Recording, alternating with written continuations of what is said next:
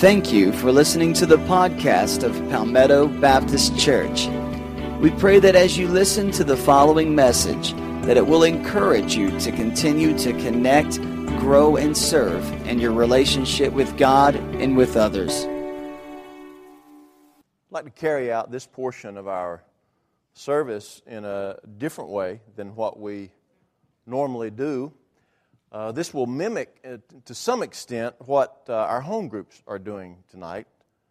And I wanted to try it, and you can give me feedback later on if you think this is a good route to go here or not. As you know, I began this morning a series entitled Kings.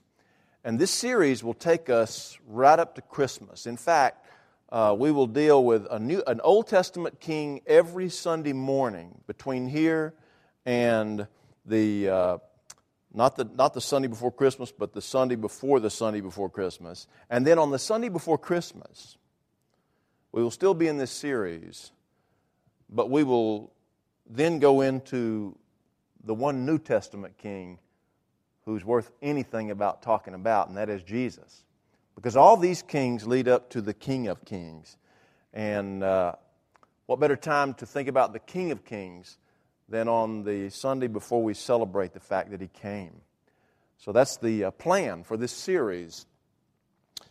Kings is a study that is fascinating to me because of the different personalities of kings in Old Testament Israel, and then later the northern kingdom of Israel and the southern kingdom of Judah.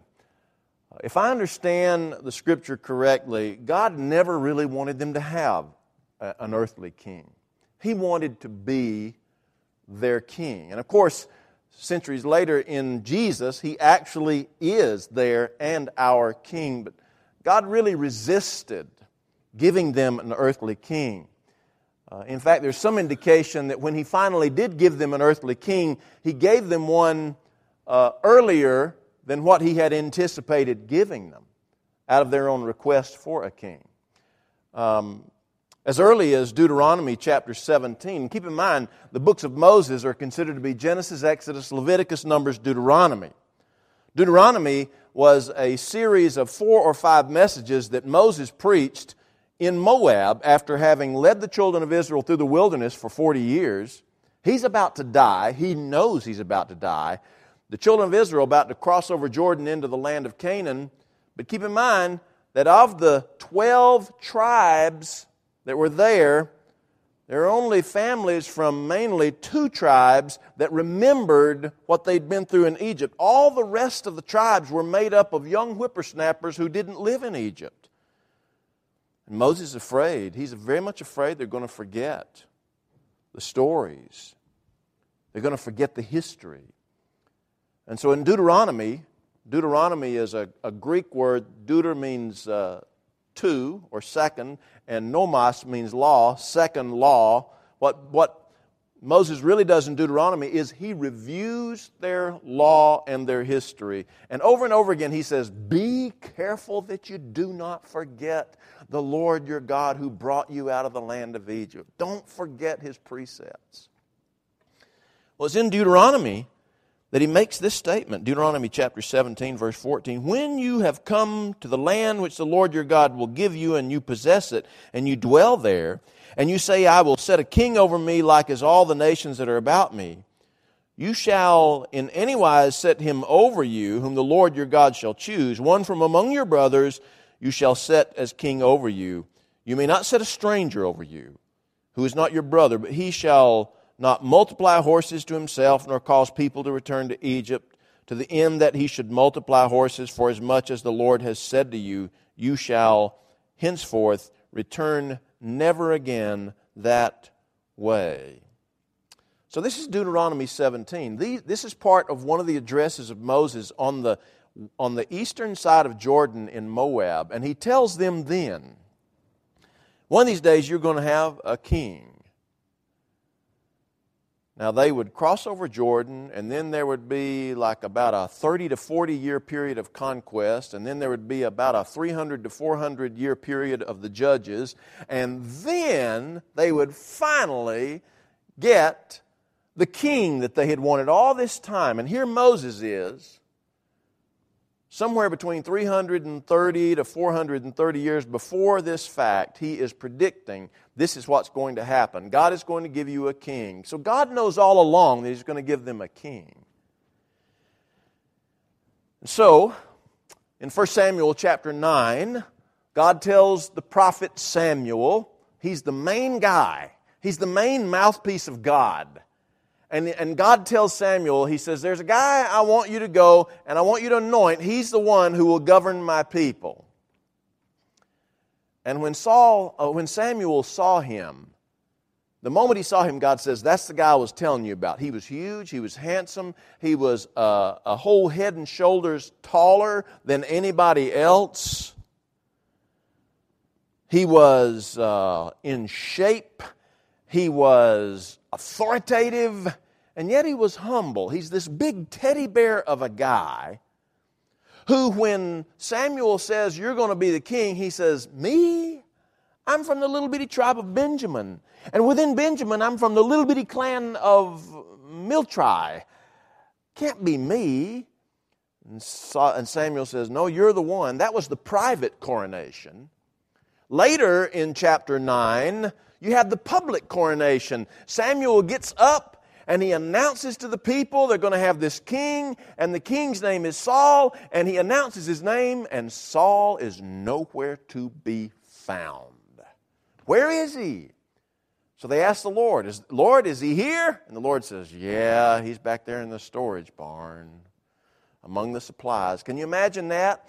Can you imagine that? We're going to have this big speaker to come and speak. Some well-known person who's everybody is just crowding into the sanctuary to hear. Well, where is he? It's time to introduce him. Where is he? Oh my goodness, nobody knows where he is. God, where is he? He's hiding down in the bus barn. It's kind of weird. He has humility that is admirable, and yet he has this kind of wussy type attitude that is not so admirable. We find out that he's from the tribe of Benjamin. Now that's a problem. I don't know if you realized that this morning when I read to you that he was from the tribe of Benjamin. That's a problem. And I'll tell you why it's a problem. Because back in Genesis chapter 49, Jacob is about to die. He brings his 12 sons together before him, and he calls them by name, and he pronounces blessing upon them, each one of them. Now, I want you to notice verse number 8, beginning with verse 8 and going through verse 10. Judah. He's going through these boys' names. He calls Judah. Judah, you are the one whom your brothers shall praise. Your hand shall be in the neck of your enemies. Your father's children shall bow down before you. Because Judah is a lion's whelp. From the prey, my son, you are gone up. He stooped down, he couched as a lion, and as an old lion, who shall rouse him up? And then verse 10, watch this. Do you hear this? The scepter shall not depart from Judah, nor a lawgiver from between his feet until Shiloh come. Shiloh. Until Shiloh come, and unto him shall the gathering of the people be. Now, did you hear that? The scepter shall never depart from Judah. The scepter is the king's scepter. Jacob is predicting something that would come centuries later. I don't even know if he realized exactly what he was actually saying, but he was predicting that the future king, which was a long way off, would never depart from the tribe of Judah. Oh my goodness. Saul was not from Judah. He was from Benjamin. But the scepter shall not depart from Judah. Later on, when David is chosen to be king, do you remember the scenario with David? Samuel goes to Jesse's house. Remember that in Bethlehem? David is either one of 8 brothers or he has 8 brothers. It's a little cloudy in Scripture as to whether there are 9 or 8 of them. But David's out in the pasture. He is the least kingly looking of the Jesse boys. And so when Samuel goes to Jesse's house and he says, "Can you bring your boys over before me?" Jesse brings the other boys before Samuel. And one boy would come up, and I guess he looked a lot like Saul did. Strong, big, tall, good looking, full of potential. And so Samuel would think, this has got to be it. And God says, "No, that's not it." And the next one, "Well, he must be it." God says, "No, he's not." "Well, the next one, that must be." "No, he's not the one either." And finally, all of the boys except for David had come before Jesse. And David wasn't in the house. You recall that. And so Samuel says to Jesse, "Do you not have any more boys?" And Jesse said, "Well, I have one more, David. He's kind of ruddy looking. He's not very kingly looking. He's out there with the sheep." And Samuel says, "Bring him in." And they brought him in. And the moment Samuel saw him, God says, "He's the one." For God does not look on the outer appearance. He looks on the heart.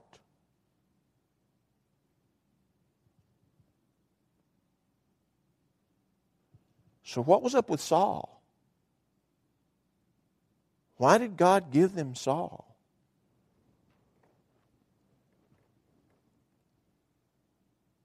So I gave you some notebook paper there. I want you to write this question down.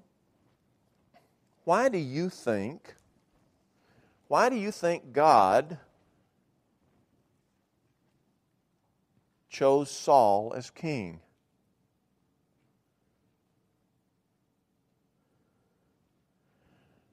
Now, just write that down. In a moment, I want us to talk a little bit about that. Why did God choose Saul as king? And here's the basis of my question. The bases of my question. Number one, he was from the tribe of Benjamin, not Judah. And Jacob predicted that the scepter would not depart from Judah.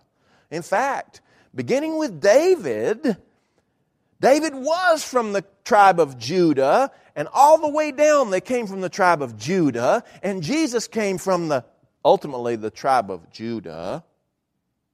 So what's the deal with Saul? When God chose David, He was looking on the heart. And he didn't look like much on the outside. Saul, on the other hand, looked like much on the outside. But there's not one thing mentioned about his heart except, watch this, the day Samuel went to him and told him that God had rejected him as king. Here's what he said: "God has rejected you as king. I will go and God will send me to find someone who is after His own heart." Meaning, Saul was not. Why do you think that God chose Saul? Now, I'd like for you to take about just a minute or two or three and write down why you think God chose Saul. Why? It doesn't make any sense. So write it down. Write it down. Go ahead. Why did God choose Saul? He was impressive in his outer appearance. Why did God choose Saul? He was of the tribe of Benjamin. Why? Why?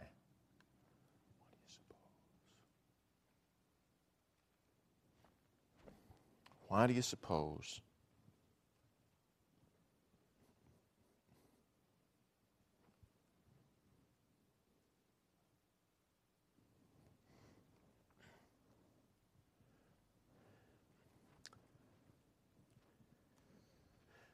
Now, I mentioned to you something else here while we're thinking about this question. Earlier, I said that some people think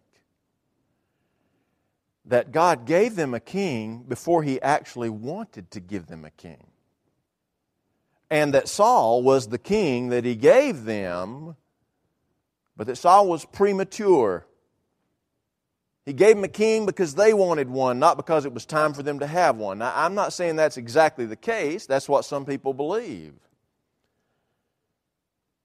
So here's the second question that I'd like for you to write an answer to.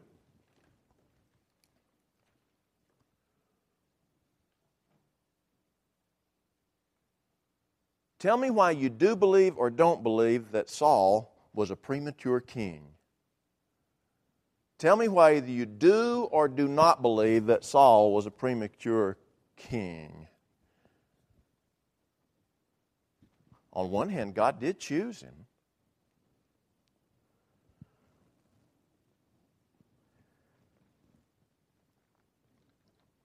Why or why not Saul was a premature king? All right, so we have two questions that we're dealing with right here off the start. The first one is, why did God choose Saul? Why did God give them Saul, considering the fact that he wasn't from the tribe of Judah? He was from Benjamin. And considering the fact that evidently he didn't have God's heart in mind, so why do you think he did?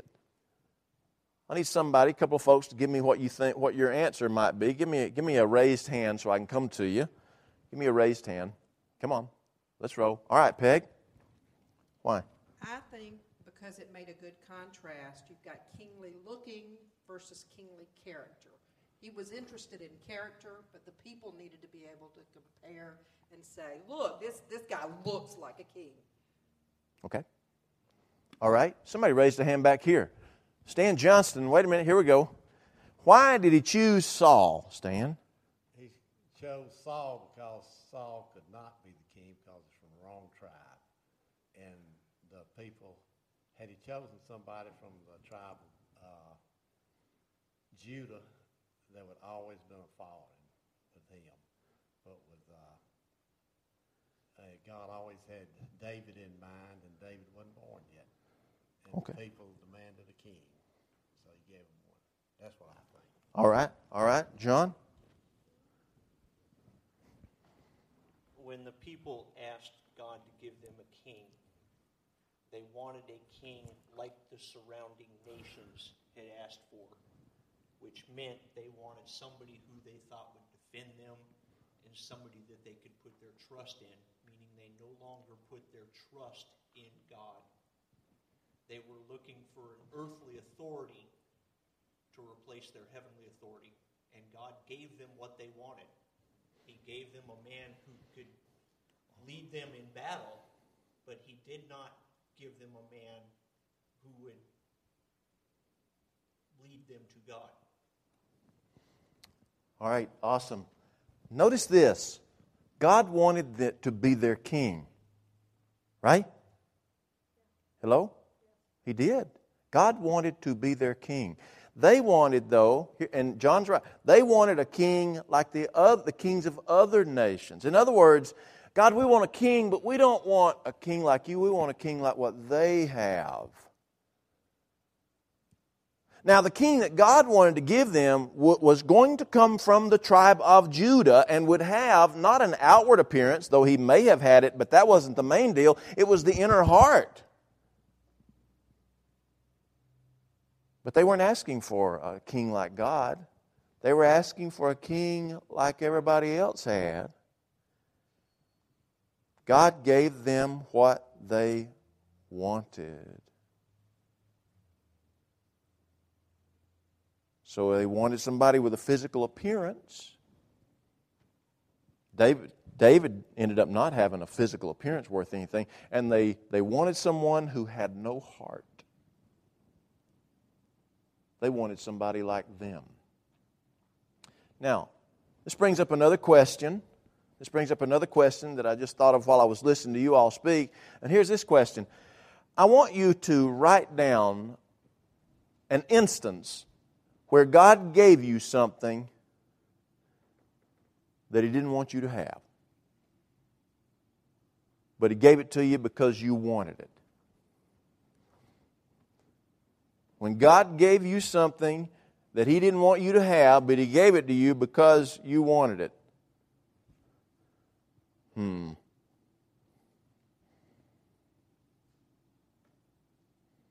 Maybe you don't have an instance like that. Maybe you do. Maybe you do.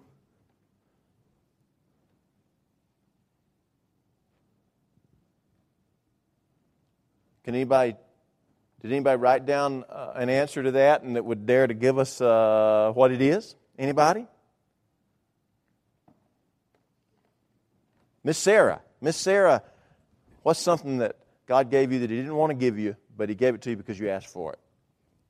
I was director of nursing for the company that provided health care for the Department of Corrections in Delaware, the entire state, and they changed ownership, and ownership usually never retained the executive staff, and I prayed hard to keep that job, and I did, and it nearly killed me, and I knew that God did not have me where I needed to be. All right. Thank you for that. Anybody else? Anybody else have an instance where God gave you something that He really didn't want you to have, but He gave it to you because you wanted it? Anybody? Anybody else? Richard Munn. Richard Munn. My story is similar to that. When I was about 4th grade in South Carolina, I had saved my money to buy a football. And I went in the little general merchandise store to pay for the football. And I think it was $3.99. And so when I took it up there, the guy said, "What is that football, $2.99? And I said, "Yes, sir." And I saved $1. And the first time I kicked the football, it landed on the fence and punctured it. And I remember that I had cheated to get that football, and I kicked it one time. And it was no good anymore. That was pretty bad, Richard. That was really bad. That was pretty. You shanked it. Yeah. Yeah, that was pretty bad. One of the kings that we will deal with later in this series was Hezekiah. Hezekiah was a good king. He was one of the good kings. Isaiah talks about Hezekiah. So does Chronicles talk about Hezekiah. One day, God sent Isaiah the prophet to Hezekiah. And He sent him with this message: "You need to set your house in order, for you will die and not recover." And so Hezekiah, rather than setting his house in order, he goes back and he begs God to give him more time. Praise to God. I mean, gets on his face. And so the Bible says that God tells Isaiah, says, "All right, I've heard Hezekiah praying, and I've relented of what I was going to do to him. I want you to go back to him and tell him, I've heard your prayer, and I'm responding to your prayer. I'm going to give you 15 more years." And so Isaiah went to Hezekiah, told him God was going to give him 15 more years. He was healed of the disease that he had.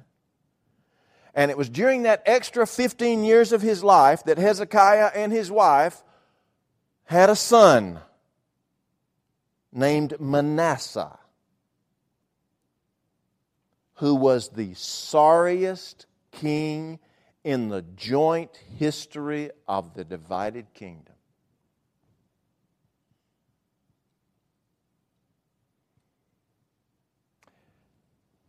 And it all started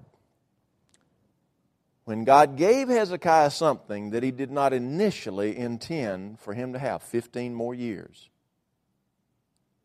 But Hezekiah wanted it, and he asked for it, and he humbled himself to get it, and God gave it to him.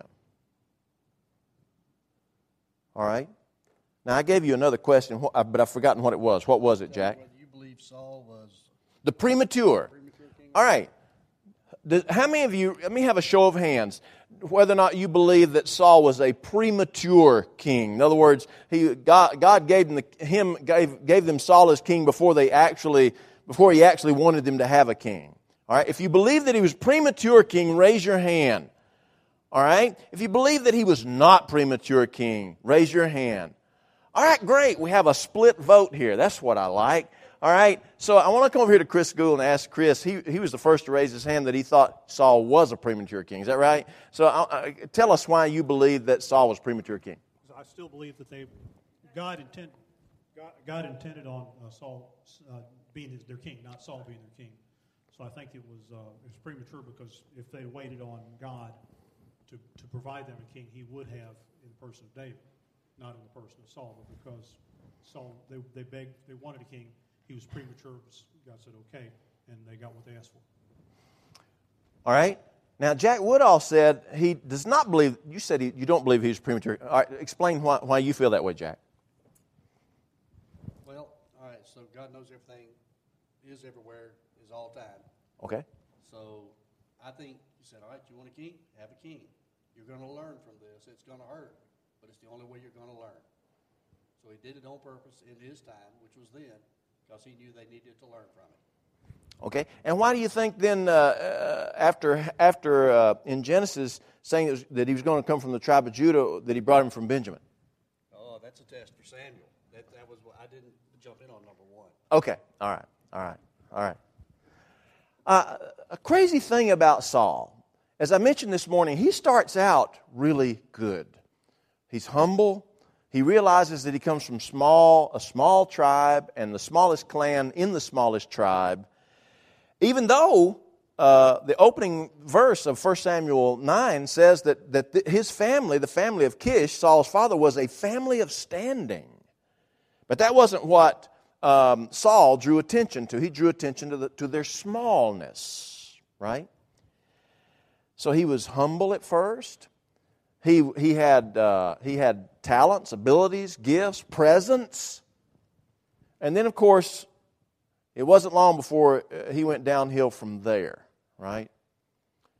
He was impatient and went ahead and offered a sacrifice that should have been only Samuel's to offer. That's one thing that happened. When he went out to defeat the Amalekites and the Ammonites, he didn't destroy all of them like God had told him. And those two things combined resulted in Samuel saying, "You're rejected as king. God's going to go look for somebody after his own heart." And then, didn't mention this morning, then Samuel dies. Now, even though Samuel and Saul had this friction between them, Samuel was the rock that Saul leaned upon during hard times. I mean, if he wanted to hear a word from God, he goes straight to Samuel. No second-rate prophet for Saul. He goes straight to Samuel. Samuel is now dead. But Saul is still king. And he comes up in a big confrontation, and he doesn't know which way to go. Do you remember what he did? He went to a witch and had her conjure up Samuel's spirit. And the Bible said that the ghost of Samuel came. Where would you suppose Samuel would come from? He came up out of the ground. The ghost of Samuel came up out of the ground. I'm not making this up. You can go check it out. The ghost of Samuel comes up out of the ground and gives a message to Saul. I read two different opinions this week about what that ghost was. Some said it was really the ghost of Samuel. Others people said that it was only a demonic ghost made to look like Samuel. So I want you to write down which one you think it is and tell me why. Was it truly Samuel, or do you think it was a demonic imposter? He did come up out of the ground. He didn't come down from heaven. But then again, ancient Jews thought everybody went to the ground. All right. Which one is it? Which one is it? Was it really Samuel and a divine message from Samuel? Or was it a demonic imposter? Yes.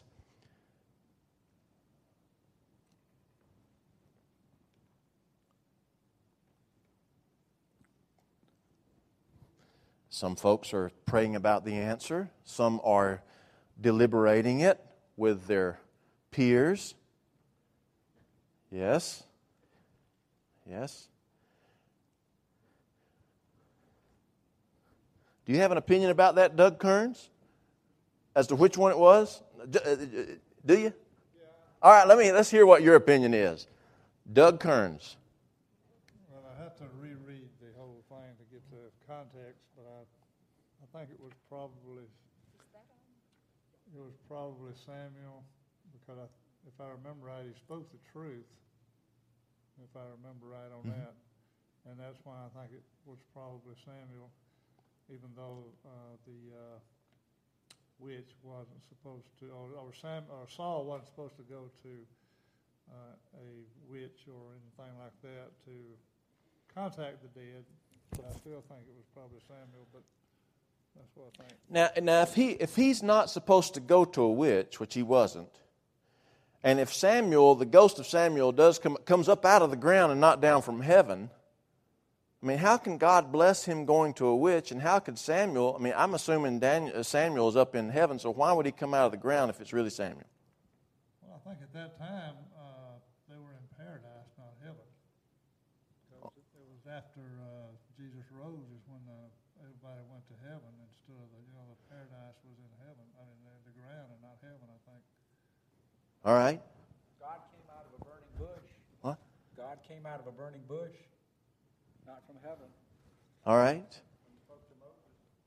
All right. So Doug Kern says he believes that ghost was Samuel. Does anybody here who does not believe that it was Samuel, but maybe it was a demonic imposter? Miss Fran, how about you?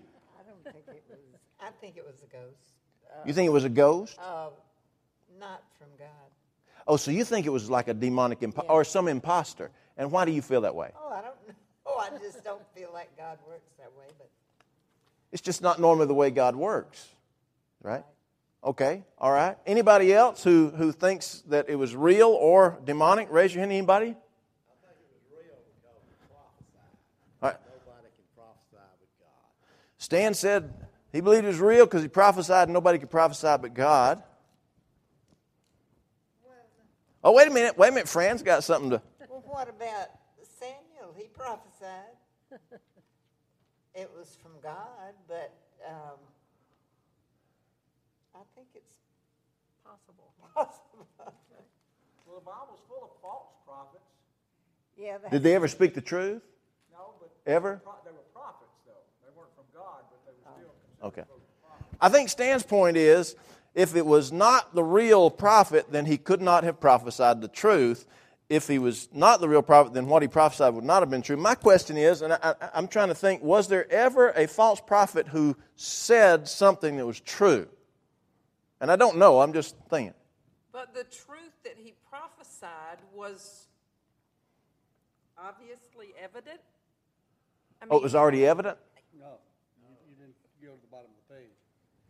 Oh, I didn't go to the bottom. What did it say? 1 Samuel 28. Okay. It's also where he says, all right, don't ask me. God's rejected you.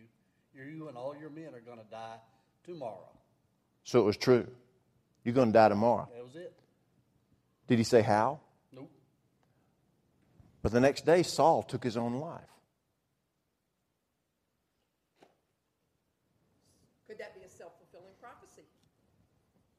Could be, I don't know. He believed it, regardless of who it was from. We need another week on this. What's that, Stan?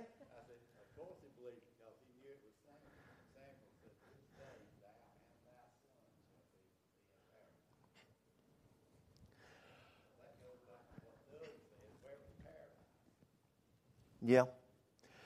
I guess the question for me with regard to the identity of this ghost, whether it was truly Samuel or not, lies in whether or not a false prophet could actually tell the truth. I mean, I do remember that there was a donkey who spoke one time. I'm using the generic term. I'm using the pasteurized term of this thing, if you recall. So, you know.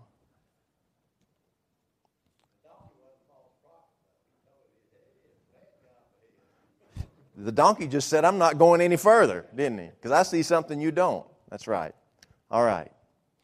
Okay, well, we're out of time. I appreciate you helping me with this discussion time. Saul is an interesting enigma in the Old Testament, among the Old Testament kings. He didn't come from the right tribe.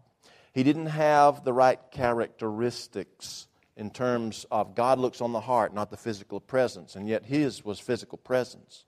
He did start out with potential and humility, but he quickly went downhill. to ruin. From this morning's sermon, though, that when he was anointed, his heart was changed. God changed his heart, yes. Well, which way did God change his heart? If he was humble before, how did God change his heart? I mean, that's a big question. All right, let me just ask you this question with a show of hands. When God changed his heart, how many of you believe, here's the whole question, how many of you believe that he changed his heart in a good way versus how many of you believed he changed his heart in a bad way?